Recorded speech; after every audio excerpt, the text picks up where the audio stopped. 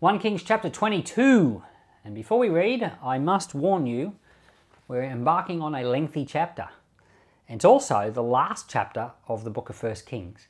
1st and 2nd Kings, it's really one book. It just flows together. It's all written, we believe, by Jeremiah the prophet. And so there's nothing significant to say about why it stops in this place, as far as I understand. But I think it's just, when they had to break the scroll in half, this was about halfway. So we're going to read 1 Kings chapter 22, and we'll get to some comments shortly. They continued 3 years without war between Syria and Israel. And in the 3rd year, Jehoshaphat, the king of Judah, came down to the king of Israel. The king of Israel said to his servants, "You know that Ramoth-Gilead is ours, and we do nothing, and don't take it out of the hand of the king of Syria." He said to Jehoshaphat, "Will you go with me to battle for Ramoth-Gilead?" Jehoshaphat said to the king of Israel, "I am as you are, and my people are as your people, and my horses are as your horses." Jehoshaphat said to the king of Israel, "Please inquire first for Yahweh's word." Then the king of Israel gathered the prophets together, about 400, and said to them, "Should I go against Ramoth-Gilead to battle, or should I refrain?" They said, "Go, for the Lord will deliver it into the hand of the king."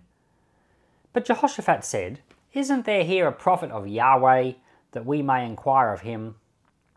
The king of Israel said to Jehoshaphat, "There is yet one man by whom we may inquire of Yahweh, Micaiah the son of Imlah, but I hate him, for he does not prophesy good concerning me, but evil." Jehoshaphat said, "Don't let the king say so." Then the king of Israel called an officer and said, "Quickly get Micaiah the son of Imlah." Now the king of Israel and Jehoshaphat the king of Judah were sitting each on his throne, arrayed in their robes, in an open place at the entrance of the gate of Samaria. And all the prophets were prophesying before them. Zedekiah the son of Chenaanah made himself horns of iron and said, "Yahweh says, with these you will push the Syrians until they are consumed." All the prophets prophesied so, saying, "Go up to Ramoth-Gilead and prosper, for Yahweh will deliver it into the hand of the king." The messenger who went to call Micaiah spoke to him, saying, "See now, the prophets declare good to the king with one mouth. Please let your word be like the mouth of one of them, and speak good." Micaiah said, "As Yahweh lives, what Yahweh says to me, that will I speak." When he had come to the king said to him, "Micaiah, shall we go to Ramoth-Gilead to battle, or shall we forbear?" He answered him, "Go and prosper, and Yahweh will deliver it into the hand of the king." The king said to him, "How many times do I have to adjure you that you speak to me nothing but the truth in Yahweh's name?"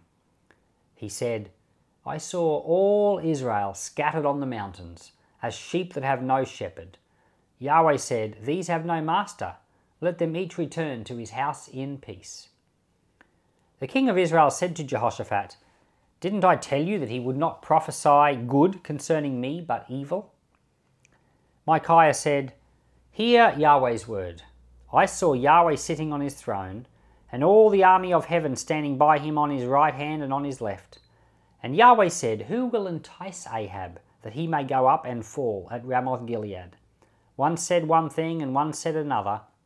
A spirit came out and stood before Yahweh and said, I will entice him. Yahweh said, How? He said, I will go out and will be a lying spirit in the mouth of all his prophets.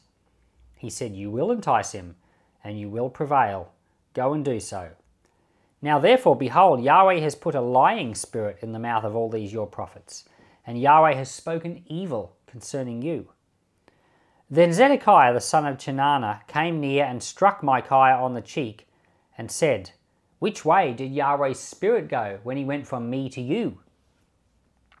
Micaiah said, "Behold, you will see on that day when you go into an inner room to hide yourself." The king of Israel said, "Take Micaiah and carry him back to Amon, the governor of the city, and to Joash the king's son. Say, the king says, put this fellow in the prison and feed him with the bread of affliction and with the water of affliction until I come in peace." Micaiah said, "If you return at all in peace, Yahweh has not spoken by me." He said, "Listen, all you people." So the king of Israel and Jehoshaphat the king of Judah went up to Ramoth Gilead. The king of Israel said to Jehoshaphat, I will disguise myself and go into the battle, but you put on your robes. The king of Israel disguised himself and went into the battle. Now the king of Syria had commanded the 32 captains of his chariots, saying, Don't fight with small nor great, except only with the king of Israel. When the captains of the chariots saw Jehoshaphat, they said, Surely that is the king of Israel. And they came over to fight against him. Jehoshaphat cried out. When the captains of the chariots saw that it was not the king of Israel, they turned back from pursuing him. A certain man drew his bow at random and struck the king of Israel between the joints of the armour. Therefore he said to the driver of the chariot, Turn your hand and carry me out of the battle, for I am severely wounded. The battle increased that day. The king was propped up in his chariot facing the Syrians and died at evening. The blood ran out of the wound into the bottom of the chariot. A cry went throughout the army about the going down of the sun, saying, Every man to his city, every man to his country. So the king died and was brought to Samaria, and they buried the king in Samaria. They washed the chariot by the pool of Samaria, and the dogs licked up the blood where the prostitutes washed themselves, according to Yahweh's word which he spoke. Now the rest of the acts of Ahab, and all that he did, and the ivory house which he built, and all the cities that he built, aren't they written in the book of the Chronicles of the Kings of Israel? So Ahab slept with his fathers, and Ahaziah his son reigned in his place. Jehoshaphat the son of Asa began to reign over Judah in the 4th year of Ahab king of Israel. Jehoshaphat was 35 years old when he began to reign, and he reigned 25 years in Jerusalem. His mother name was Azubah, the daughter of Shilhi. He walked in all the ways of Asa, his father. He didn't turn away from it, doing that which was right in Yahweh's eyes. However, the high places were not taken away. The people still sacrificed and burned incense on the high places. Jehoshaphat made peace with the king of Israel, and now the rest of the acts of Jehoshaphat, and his might that he showed, and how he fought, aren't they written in the book of the Chronicles of the Kings of Judah? The remnants of the Sodomites that remained in the days of his father Asa, he put away out of the land. There was no king in Edom, a deputy ruled. Jehoshaphat made ships of Tarshish to go to Ophir for gold, but they didn't go, for the ships were wrecked at Ezion-Geber. Then Ahaziah the son of Ahab said to Jehoshaphat, Let my servants go with your servants in the ships. But Jehoshaphat would not. Jehoshaphat slept with his fathers and was buried with his fathers in his father David's city, and Jehoram his son reigned in his place. Ahaziah the son of Ahab began to reign over Israel in Samaria in the 17th year of Jehoshaphat the king of Judah, and he reigned 2 years over Israel. He did that which was evil in Yahweh's sight, and walked in the way of his father, and in the way of his mother, and in the way of Jeroboam the son of Nebat, in which he made Israel to sin. He served Baal and worshipped him, and provoked Yahweh the God of Israel to anger in all the ways that his father had done so. So in this chapter, it's the end of Ahab's life, and probably that's a fitting spot to finish the book of 1 Kings. It's a natural dividing place, because we've had quite a few chapters which have been all about Ahab, going way back to chapter 16, I think. And so we've got a few interesting things here in this chapter. First of all, Ahab wants to attack Ramoth Gilead. So Israel and Syria have been kind of at peace for 3 years. Now you remember that Ahab had defeated Syria twice. And then instead of killing the king of Syria, Ben-Hadad, he let him go. And they kind of made a bit of a deal there, a covenant, but the covenant was more against Israel, like it was more in favour of Syria than in Israel. But they have these couple of years of peace. Now in this intervening period, a very cool battle takes place that's not recorded in the Bible, called the Battle of Qarqar. And in this, which is spelt Q-A-R-Q-A-R, that's the place where the battle takes place. And in that, Shalmaneser III, who's the king of Assyria, now this is Nineveh, further north, he comes down to attack, and he wants to attack and conquer the Levant, which is that whole area of Israel and Judah and Syria, that whole area. Now eventually the Assyrians do conquer this whole area. They go right down to Jerusalem before they stop conquering. But this is like 100 years early. 100 years before they actually conquer it, they try to conquer it right when Ahab is the king. But it's in this period where Ahab and Ben-Hadad are like friends. And they stitched together an alliance of 11 kings. I think it's 11 kings. It says 10 kings here. Oh no, Ahab and an alliance of 10 other kings battled Shalmaneser III at Qarqar in Syria, and they defeated the Assyrians. Now this is a great battle, and this is a historical thing. Archaeology has proved it. There's stuff in museums about this, and it's an interesting window into the time. But so they're in this period where they've even had a victory together. But finally, Ahab decides we're going to attack him. So he now goes against the Syrians to get back Ramoth Gilead. And Jehoshaphat, now the north and southern nation, Israel's in the north, Judah's in the south. The southern king is Jehoshaphat, the northern king is Ahab. These two nations have been kind of like antagonistic this whole entire time. But Jehoshaphat decides, let's work together and let's have peace. Now, when we get to the book of Chronicles, and Chronicles tells a lot of these stories, but from a different perspective, we find out that God doesn't like it. Because in the north, they're not following the Lord, and the Lord didn't want this kind of cooperation between good and bad. But Jehoshaphat, I guess he was motivated by thinking, really these are the 12 tribes of Israel and we should all be working together. So he's trying to make it work. And so Ahab says, come on, let's fight Ramoth Gilead together. So Ramoth Gilead is a city. It's over the other side of the Jordan River. It's about 50, I did the Google Maps thing and worked out how far from Samaria, where Ahab was, to Ramoth Gilead, 51 kilometres. We're not 100% sure where Ramoth Gilead is, but the spot where we think 51 kilometres. So they have to go all that way across the Jordan River and attack. And that'll be interesting in a minute. We'll come back to that. But Jehoshaphat, because he's a true follower of the Lord, he wants to know what's the Lord got to say about this. So that's where they get all the prophets in.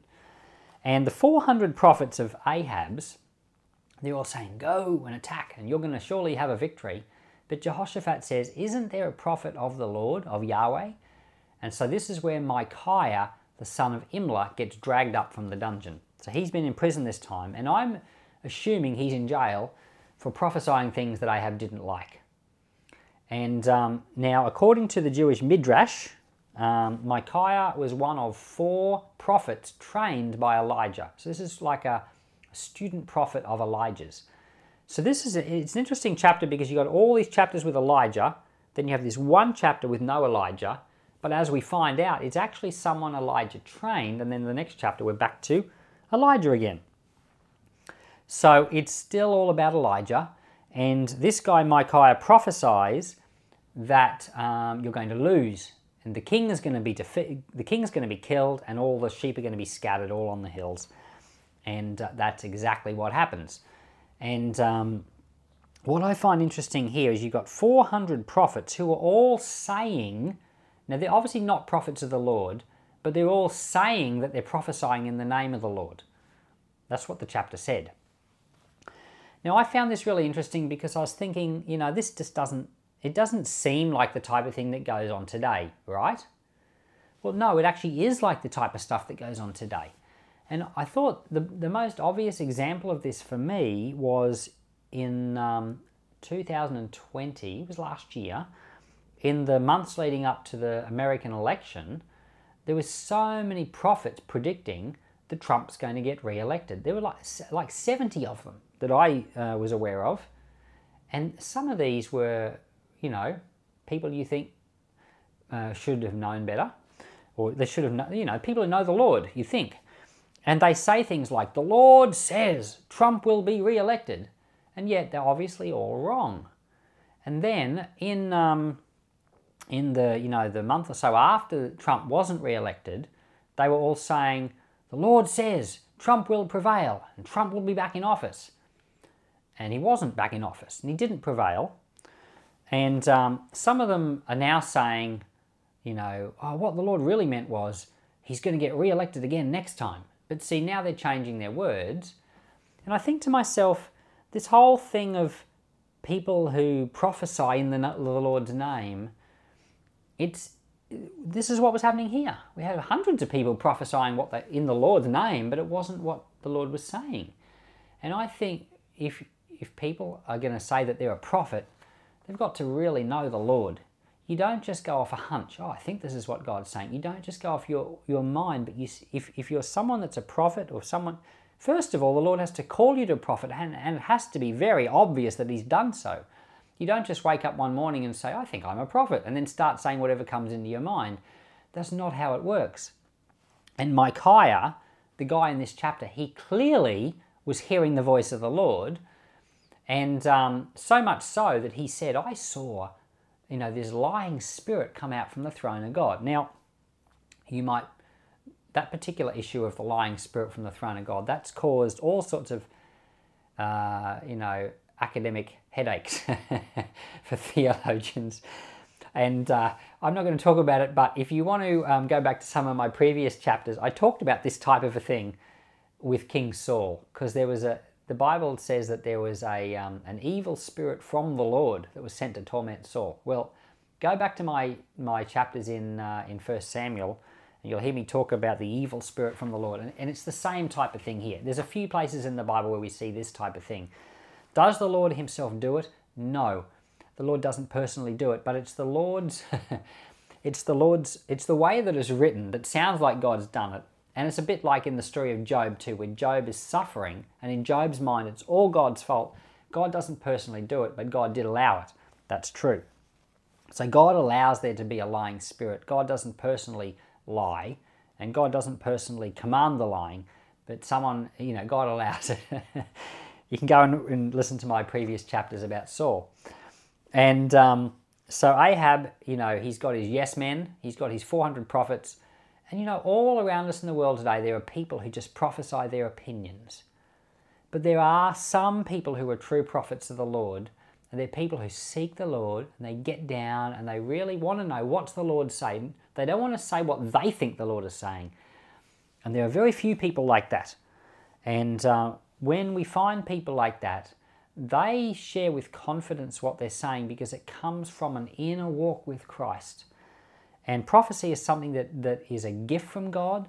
It's a true gift from God. It's real. And there are times when you hear the Lord speak and you know it's the Lord, and you just can't argue against it. And sometimes the Lord says the most outrageous things, and then later on, they're proven to be true. So I just think it's astounding that the problem that Ahab had with all these prophets is still the problem in the world today. And I guess it's always been a problem. There's always been a lot of people who think they know what the Lord is saying, but there's far few who actually do know what the Lord is saying. And if you want to be a prophet, ask the Lord and seek the Lord so that you will know his voice.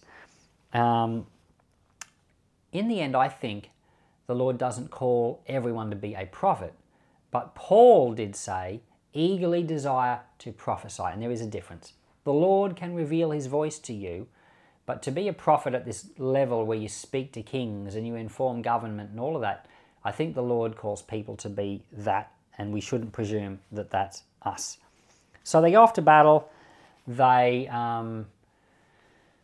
exactly what Micaiah says. Ahab is killed in the battle at random. An arrow goes through the joint in the armor and kills him, and he bleeds out in the chariot.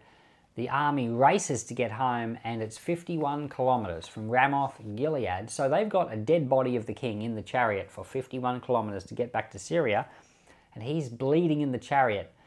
Because you remember in the chapter about Naboth's vineyard, which is the one before this one, I think it's the one before this one, last chapter.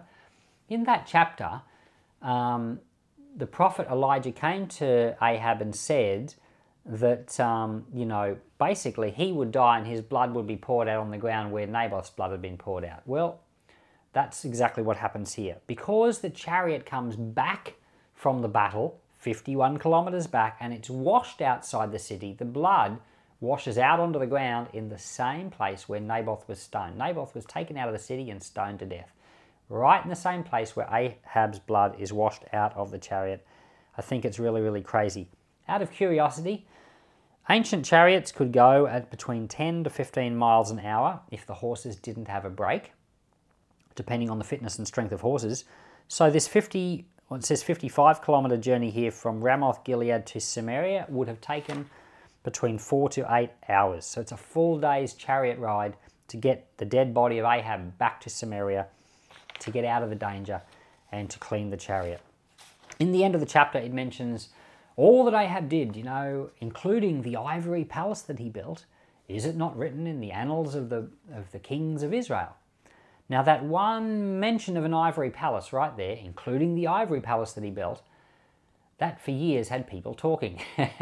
Oh, you know, there's no such thing as an ivory palace. You know, there's no ivory in Israel. You know, he wouldn't have built an ivory palace, right? Well, guess what?